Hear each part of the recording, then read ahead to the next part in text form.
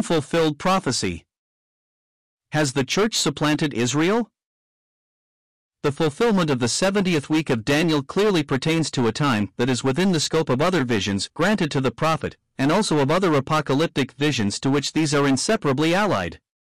At this stage of our inquiry, therefore, we enter a field of heated controversy, and it may be well, before proceeding, to consider the principles which should guide our further progress. And this inquiry will be facilitated by a brief survey of the scheme of divine prophecy as a whole.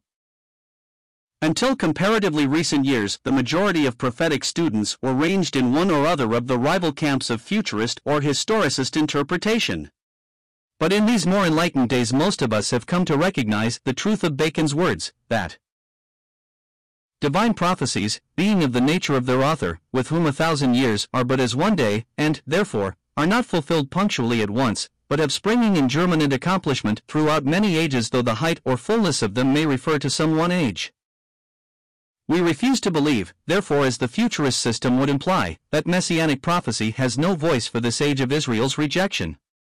And no one who understands aright what may be termed the ground plan of the Bible will enlist in the camp of the historicists.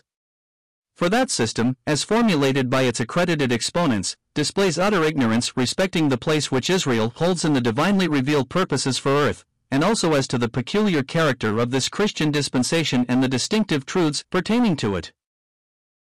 In its spiritual aspect, the Bible is the story of redemption, and we know from the Lord's own teaching that it speaks of Him in every part of it. In the record of His post-resurrection ministry, we read that the Lord expounded in all the Scriptures the things concerning Himself. This threefold division of the sacred canon was familiar to every Hebrew. The Psalms, being the first book of the third division, gave its name to it.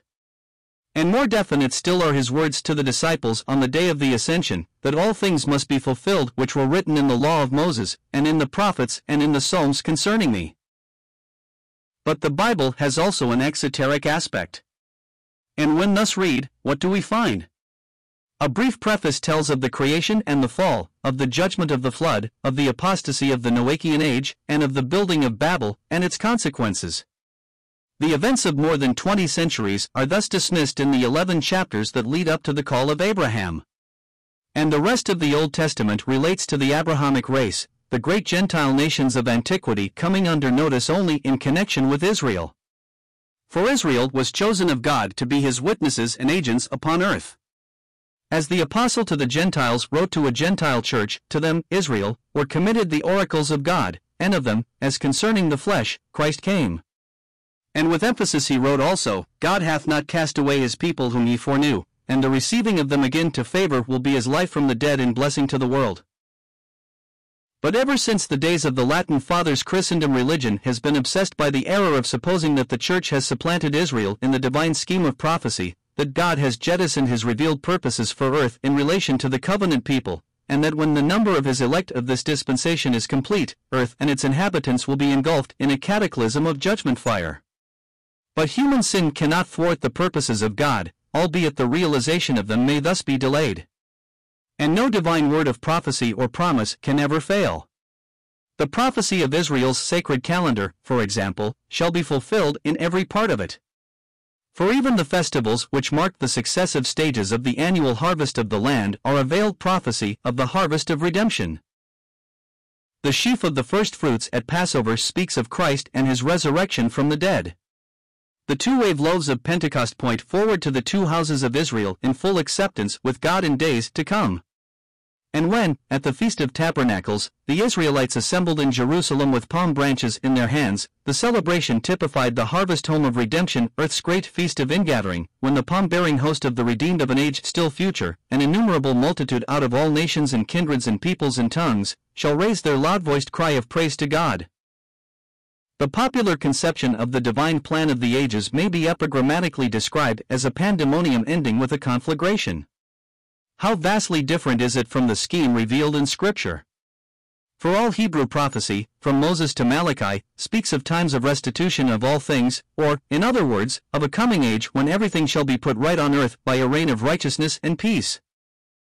And this was the burden of the Baptists' preaching, and of the early ministry of the Lord and His apostles. The kingdom of heaven is at hand was not the gospel as we understand the word, it heralded the advent of the promised times of restitution, when the heavens shall rule upon the earth. But though Israel's Messiah King was in their midst, his own received him not, and his death on Calvary was the response the nation made to that gospel of the kingdom. His intercessory prayer upon the cross obtained for them a respite from the consequences of that awful sin, and at Pentecost the apostle of the circumcision was inspired to proclaim that a national repentance would bring back the Christ who before was preached unto them, and usher in the promised age of blessing. But Israel was obdurate, and the murder of Stephen was the answer made to the Pentecostal amnesty. He was the messenger sent after the king to say they would not have him to reign over them. So there was no remedy, and instead of sending back the Christ, God sent them the awful judgment under which the nation still lies prostrate. After the death of Stephen, the Apostle Paul received his call. It is generally overlooked that, though his commission was specially to the Gentiles, it included a definite mission to Israel, and in fulfillment of that mission he traversed all Jewry, from Jerusalem round to Rome. And in every place his first appeal was to the synagogue. But though individual Jews responded to the gospel, not a single synagogue accepted the proffered mercy. That part of his commission, therefore, was fulfilled when the chief of the Jews in Rome rejected his testimony, and the book of the Acts closes by proclaiming that the salvation of God was sent unto the Gentiles. And surely the fact is significant that it is in the captivity epistles, written after that crisis in his ministry, that we find the full revelation of the distinctive truths of Christianity. Then as to principles of interpretation, if at a meeting of the great Sanhedrin in Jerusalem, 2,000 years ago, some learned rabbi had ventured to offer a strictly scriptural forecast of the coming and career of Christ, he would doubtless have been silenced by the indignant rebuke that such literalness of exegesis was fitted to bring discredit upon Holy Scripture. And yet we now read those very prophecies with knowledge of their fulfillment even in minute details. Here are a few of them. A virgin shall conceive and bear a son, thy king cometh unto thee riding upon an ass. They weighed for my price 30 pieces of silver, and I took the 30 pieces of silver and cast them to the potter in the house of the Lord. They part my garments among them and cast lots upon my vesture. They pierced my hands and my feet, they gave me vinegar to drink. To the prophets themselves such words were full of mystery, and no doubt they were generally explained away as mere poetry. And yet in every jot and tittle of them they found their counterpart in fact. Seeing then that the scriptural records of such fulfillments are our best, if not our only, guide in dealing with prophecies that were still unfulfilled at the close of the sacred canon, we may unreservedly accept the principle of literal fulfillment in our study of them. We shall therefore take careful note of the prefatory words of Gabriel's prophecy, echoing the concluding words of Daniel's prayer. 70 weeks are decreed upon thy people and thy holy city. And we shall reject any scheme of interpretation that finds the fulfillment of this prophecy in the present dispensation when Jerusalem is a Gentile city, and Israel is Lo-Ammi. But while insisting on the principle of literal fulfillment, we must not reject the other principle of germinant accomplishment.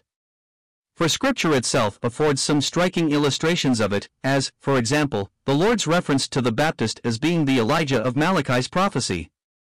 If ye are willing to receive him, he said, this is Elijah. And yet at a later date he said, Elijah truly shall first come and restore all things. And specially apt is the Apostle Peter's reference to the outpouring of the Spirit at Pentecost as being within the scope of Joel's prophecy, the fulfillment of which pertains to an age after Israel has been restored to national prosperity and spiritual blessing.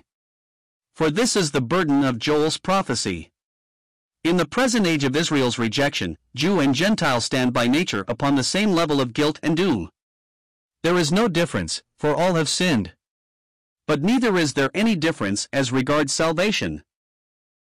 Grace is reigning, and therefore there is no difference, for the same Lord is rich unto all that call upon him. The Jew call have blessing as freely as his neighbor, if only he will give up his boasted vantage ground of covenant and promise. Blessing on that ground is as inconsistent with grace, as is blessing on the ground of works, or of personal merit of any kind.